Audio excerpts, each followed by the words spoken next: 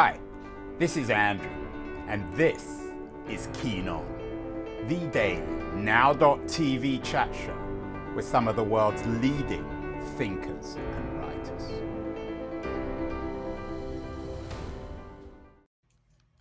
Hello, everybody. It remains July the 7th, 2022.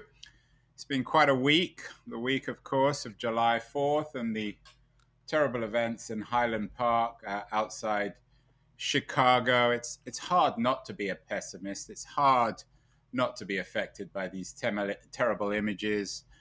And the familiarity of the morning is also not just depressing, but also, I think, for many of us, quite angering. I've been accused of being a pessimist, which I probably am. We did a July 4th show with Jonathan Rauch, my old friend from DC, from the Brookings Institute. He fears a post-democratic America. I think he's a little bit of a pessimist. Ian Berumer as well, the former editor of the New York Review of Books, as an outsider, a Dutch writer with an expertise in East Asia, is also fearful, although perhaps slightly less pessimistic than I am. But everyone seems pessimistic about America, both on the left and on the right. The National Review, which is the voice piece of some sort of coherent American conservatism, has a statement about America's crisis of doubt. So what to make of all this pessimism? I was struck with a really interesting piece by Daniel Drezner, a longtime columnist for the Washington Post and a distinguished professor of political science at Tufts University in Massachusetts. He had an interesting piece about America's pessimism surplus. And Daniel is joining us today. Daniel, have you brought your pessimism with you? Well, I don't know if I'm pessimistic. I'm just worried that everyone else is far too pessimistic, I guess would be the way to put it. But it's hard not to be. Pessimism, unfortunately, in some ways is like a virus. It's unfortunately contagious. If you surround yourself with pessimistic people, you're not going to be, it's tough to be an optimist. I mean, you write in the piece about the left. It's not just conservatives. The left is despairing. James Clyburn said, look, where we are in the country, it seems as if it's coming from all sides. Matthew Iglesias, a popular commentator and Twitter activist, reminded everyone on Twitter that America still isn't such a bad place, got massively attacked. Crisis of the elites. Is that how, Daniel, we need to be thinking about this thing? Crisis of American elites, which is part of the general crisis of America? I would say it's more a crisis of faith in American elites and American institutions. So one of the issues that is going on is that obviously it's easy to point to a variety of scandals and or mistakes and fiascos that American elites have been responsible for, particularly in this century, going back to the invasion of Iraq in 2003, to the 2008 financial crisis, to the sort of blowback against elites that led to Donald Trump's election in 2016, to the various fumblings and stumblings during the pandemic, to the haphazard U.S. retreat from Afghanistan, and now trying to respond to Russia's invasion of Ukraine. So it's not like elites have done terribly well during this period. Indeed, at least in the areas where I'm familiar with in terms of foreign policy, this got summed up in terms of Ben Rhodes ascribing the term "the blob" to describe foreign policy elites and the ways in which they don't necessarily know what they're doing or are victims of groupthink. But a related problem is not just the mistakes; it's that as a result, the American public really doesn't trust elites anymore, and they don't trust institutions. Indeed, Gallup just came out with their latest poll. They do this annually, asking Americans about trust in institutions, and trust in almost every major institution has dropped across the board. Most prominently, the Supreme Court, which is unsurprising given the recent overturning of Roe v. Wade. But even trust in the U.S. military is also on the decline. And in some ways, that's the most interesting thing, because the military for the longest time had been the institution that had defied the odds on this. But the fact that you're even seeing trust in them starting to decline, it's tricky, because trust in some ways is a social lubricant, and trust in political institutions and economic institutions is a way of reducing friction in terms of getting things done. And because we're now operating in a world in which trust in these institutions no longer seems to work, um, it's recursive. It feeds back on itself. We don't trust institutions to get things done. That makes it harder for institutions to get things done. That makes us trust institutions even less. You have an interesting book, The Ideas Industry, How Pessimists, Partisans, and Plutocrats Are Transforming the Marketplace of Ideas. Got quite a lot of attention a few years ago. To what extent are the chickens coming home to roost in terms of American academics, TED speakers, this whole infrastructure of the ideas industry, which, as you suggest in the book, is problematic at best and might even be bogus? Well, I'm gonna amend that. I mean, I don't. What I was arguing in the book was not necessarily that that America's marketplace for ideas has gotten worse. It was more that it had gotten bad in a different way. So, back 30, 40 years ago, there was a different American marketplace of ideas, one that had really powerful editorial gatekeepers. Um, one that was also relatively homogenous. It had high barriers to entry, but also was able to usually drum out bad ideas relatively quickly. And then the book talks about sort of three trends that have dramatically altered the marketplace of ideas. One being, as I said before, the erosion of trust in authority and expertise, which has only gotten worse. The second, and pretty pronounced, is the rise of political polarization, which is to say that Democrats have moved further to the left, Republicans have moved way further to the right. As a result, they tend to view each other as, in some ways, the most important political adversary as opposed to any actor in the rest of the world. And they tend to distrust anyone who is not from their own ideological ilk in terms of offering advice. And this badly erodes the ability of sort of nonpartisan experts to try to persuade partisans of one side or the other. Any issue that gets politically polarized, like, let's say, climate change, it doesn't matter whether you present something saying, hey, all of these scientists say that this is a real problem. They're just going to assume that that's some sort of ideological talking point.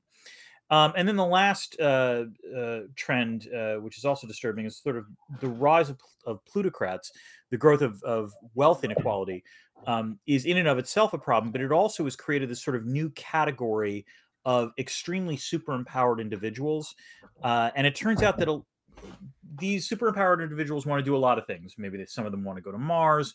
Some of them want to, develop their own redoubts in case civilization blows itself up. But a lot of them also actually just want to go back to college. They want to be taken seriously as thinkers. And so as a result, they wind up creating their own intellectual salons. And they buy newspapers as well. Right, exactly. Or try to buy Twitter or what have you. And one of the issues here is that, one of the long-standing ideas of public intellectuals, or the purposes of public intellectuals, is speak truth to power. That's not always easy to do. But if you think speaking truth to power is hard, try speaking truth to money. That's almost impossible. And so all of these things combined have created a new kind of marketplace of ideas where, on the one hand, the barriers to entry are much lower. You don't need to publish in the New York Times or in Foreign Affairs to potentially be listened to. And so that's the good news, that the power of gatekeepers has declined considerably. The bad news is that the barriers to exit have actually gone up. And by that, I mean, traditionally, for a functioning marketplace of ideas, bad ideas should get drummed out of existence. Bad ideas should be eliminated from the discourse entirely. And what we actually are now experiencing is a situation in which bad ideas don't die. Because if they are attacked, if someone comes out and says, hey, you know what, I think 2 + 2 = 5, and all the mathematicians in the world say, no, that's wrong. The guy who says that 2 + 2 = 5 can say, look at all of these so-called experts, arguing that I must be wrong. What are they trying to hide? Why are they trying to drum me out?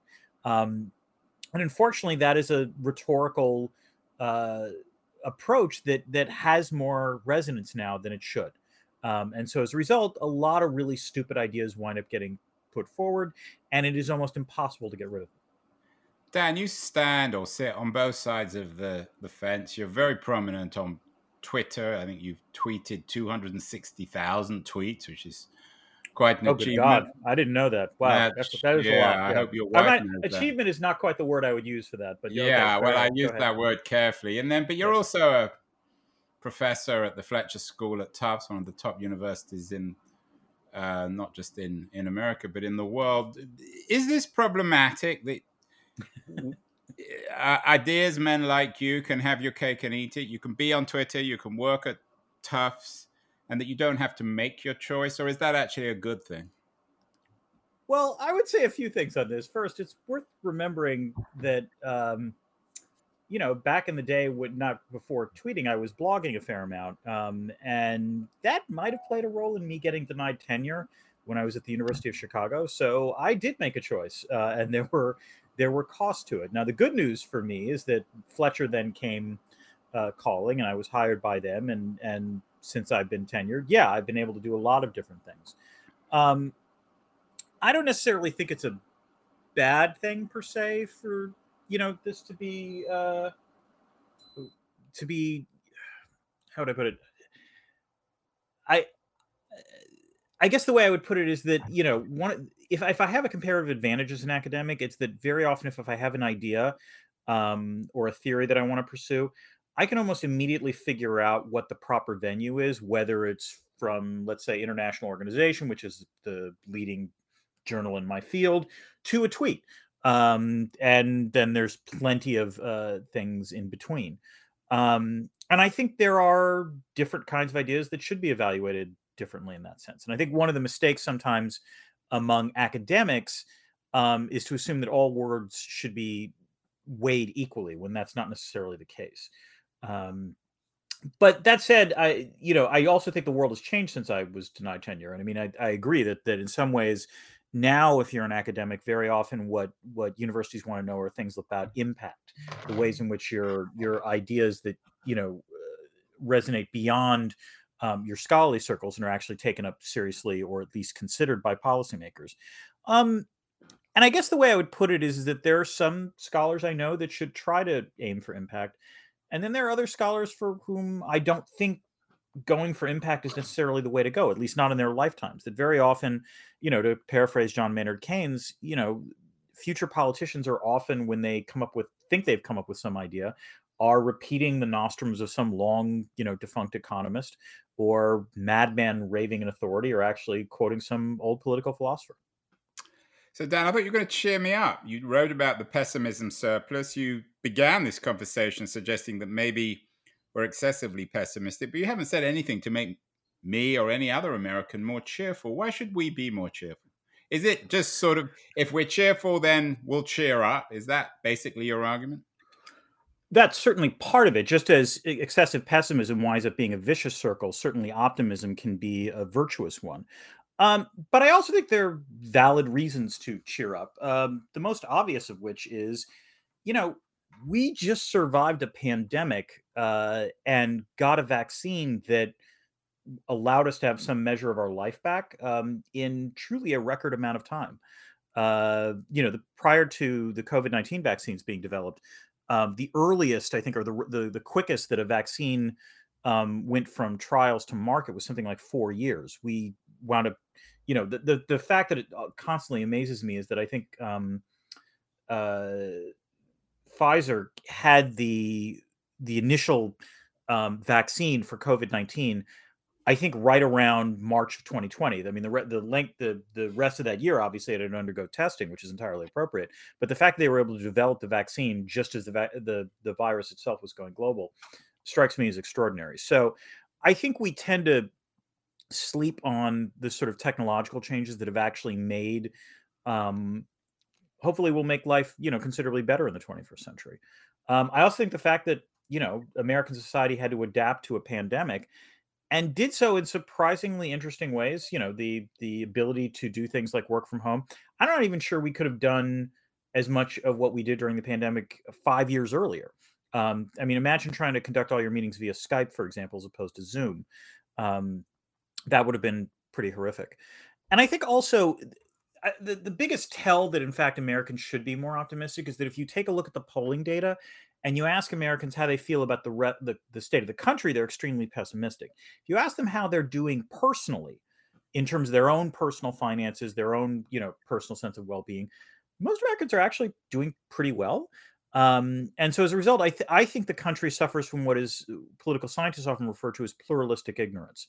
And pluralistic ignorance is when you think that you hold a particular opinion and that it must be a minority opinion and that others probably don't agree with you, when in fact it turns out that way more people agree with you than you previously understood. And so I guess what I would say is that, we're emerging from a pandemic in a situation in which actually public policy worked pretty well in terms of preventing the worst from happening, both medically and in terms of the economy. We have pretty low inflation, we have pretty low unemployment, and even inflation, which has been disturbingly high, seems to be coming down. So I I guess I'm more optimistic than most in terms of, and maybe the way I would put this is that one of the books I wrote about the 2008 financial crisis, the response to it was called "The System Worked." I always like to joke that the Jewish version of that title, I'm Jewish, that if I had written that just for a Jewish audience, the title would have been, "It could have been so much worse."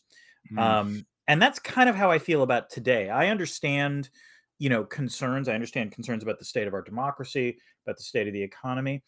But there is a contrary narrative that suggests that, in point of fact, the global economy is trying to repair itself from all of the myriad stresses that the pandemic put on it.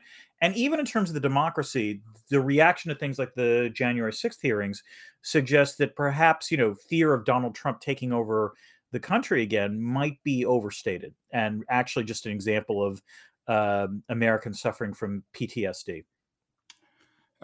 You've given a lot of thought to Trump. You even wrote a book, The Toddler in Chief. I know Moises Naim thinks he's going to get re-elected in 2024. Do you think? So you don't think he will? You don't No, think? I don't actually. No. I'm not saying it can't happen. I don't want to be, sound overly optimistic here, but I think it's a two-step question. First, will Trump actually get the Republican nomination? And I frankly have my doubts about that. We've been seeing throughout this entire year that Trump's endorsement in contested primaries sometimes does the trick, but many times does not. And so that actually suggests a weakening of his hold over the GOP. And so it would not surprise me if he does not necessarily get the nomination. And I think also people, I think, underestimate the degree to which the January 6th hearings might really, be dragging him down, particularly after last week or the week before is the Hutchinson testimony. I think really actually did have an impact on conservative elites as well. Led to the National Review and the Washington Examiner all basically saying that this was a real problem, and furthermore, I think put him genuinely vulnerable to criminal prosecution. And so I think in those circumstances, it would not shock me if a Ron DeSantis beat him in a GOP primary, or if someone else beat him in a GOP primary. But even if he were to win the primary, I'm not sure he would win the general election. There is no denying the Republicans will likely have a decent midterms, but it should be noted that they probably won't have as good a midterms as they should, because among other things, Trump wound up supporting some candidates who are unlikely to win in the general election.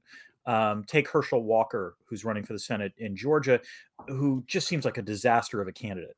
And that is a winnable race that I think Reverend Raphael Warnock will wind up winning re-election for. And so this is certainly one example of this. But more importantly, I think even if the Republicans do have a decent midterm, it then leads to a situation where, do you really want Trump to win in 2024? And no, I think Biden beat him once. I think he can beat him again. And even if Biden doesn't run, I think another Democrat can beat him. I think the idea of Trump is somehow this unstoppable political juggernaut, I think, frankly, is a misread of what happened in 2016. It's always worth remembering he won with by minus 3 million votes in terms of the popular vote. He barely squeaked by in sort of the swing states as well. And after he won, it was bad news for the Republican Party.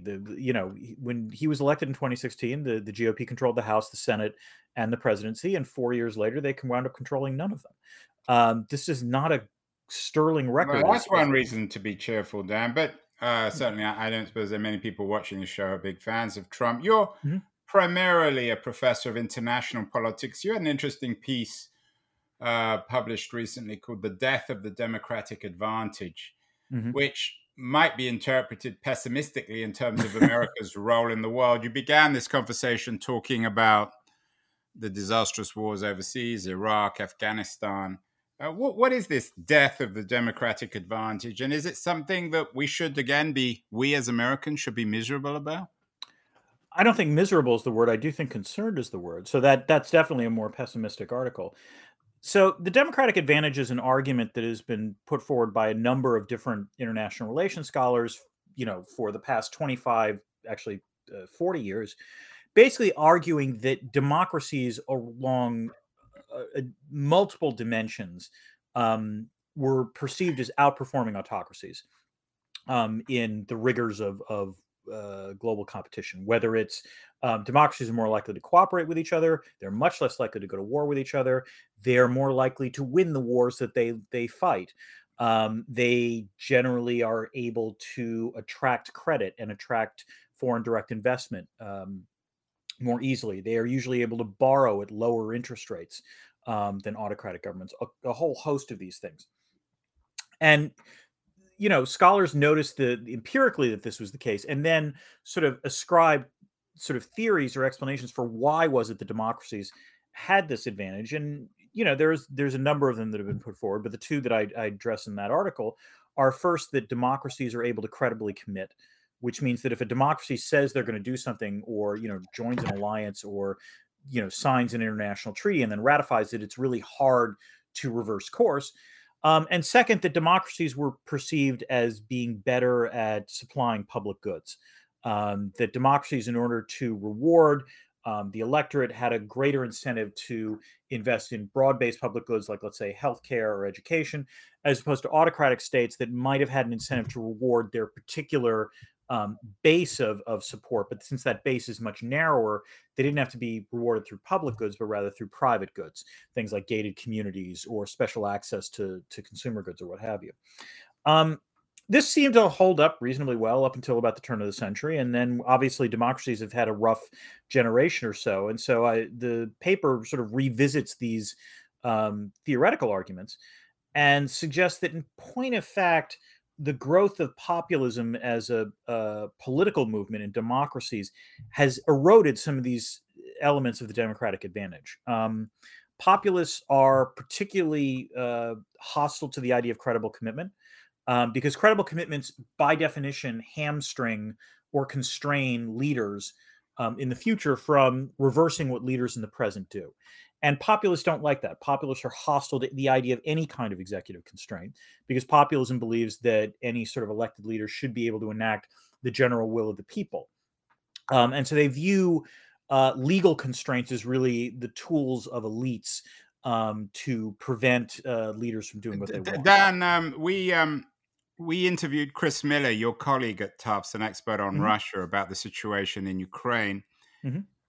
He believes that there is a possibility that the Russians are winning the war, or certainly, if not losing it. How important is the outcome of the Ukrainian war in terms of this whole issue of the death of the democratic advantage and optimism in America itself? Is it a sideshow, or do you think it could be a core thing which will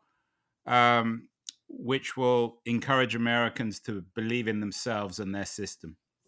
It could be a core thing. For one thing, the Ukrainians have been very clear that they want to be part of the West. They want to be, part of NATO. They want to be part of the European Union. They identify with the United States and with all of the tropes of Western democracy that Americans have been somewhat disillusioned about.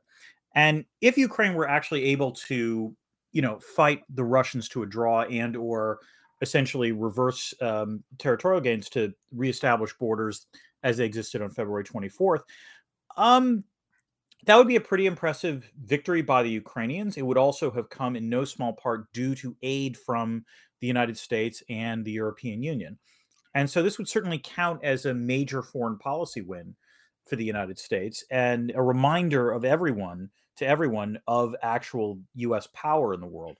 Um, Both of these things have been, there aren't, you can't point to a lot of US foreign policy victories over the last 20 years. And there's a widespread perception that American power is on the decline. So if you actually have a conflict where US support causes a vital democratic bulwark to actually win against an autocratic ally, yeah, suddenly you get to rewrite a lot of narratives. You teach at Tufts, so you teach a lot of kids. You got kids of your own. Interesting piece in the Journal today about millennials used to be optimistic about their financial future. Now, not so much. You hear a lot of anecdotal stuff about millennials not wanting kids, millennials not wanting to work, millennials not believing in the future. Is there a generational quality to this crisis of optimism in your view?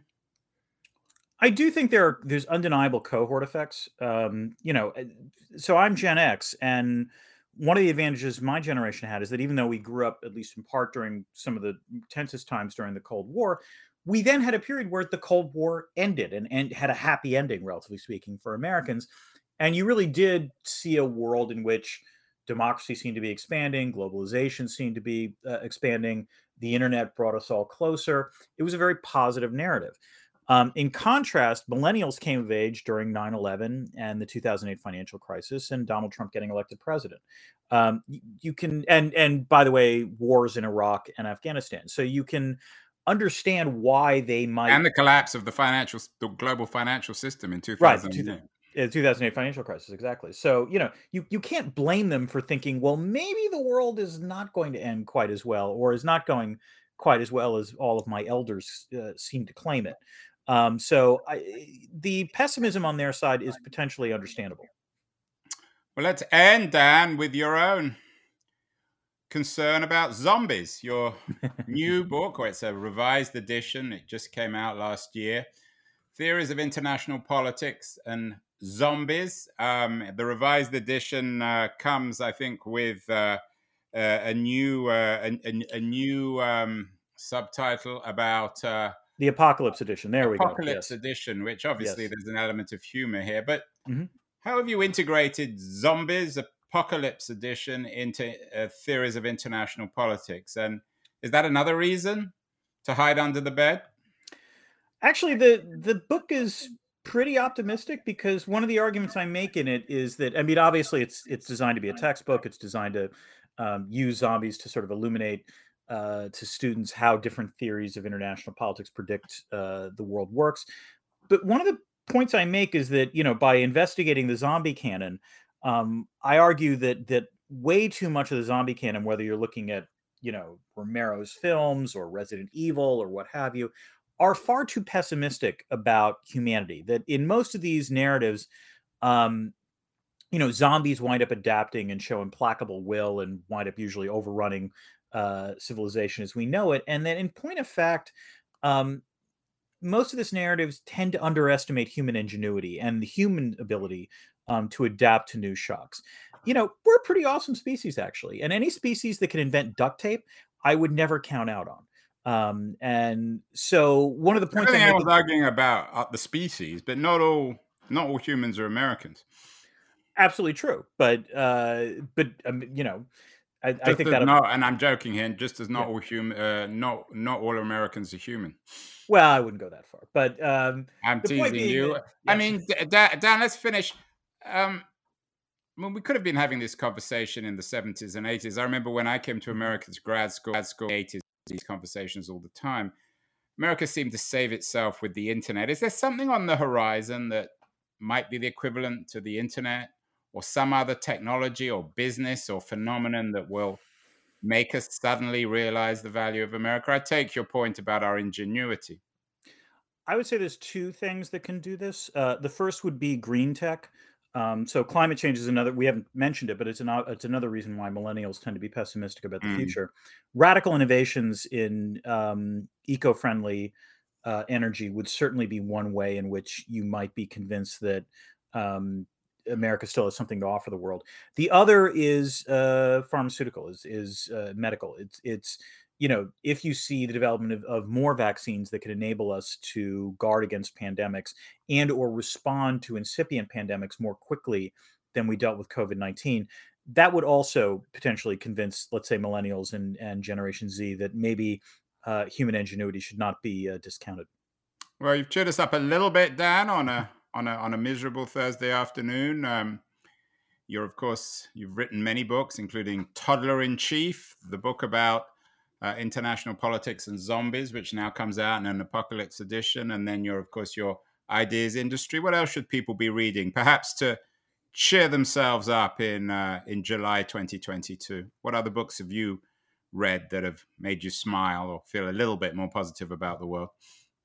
Um, Or weirdly, miserable, for that matter. I don't mind. no. Weirdly, what I would recommend is a book of fiction. Actually, it was just made into a miniseries by HBO, but Station 11 by Emily St. John Mandel, which is, I describe it, it might be the most hopeful post-apocalyptic book I've ever read. But it's an extremely well done piece of fiction.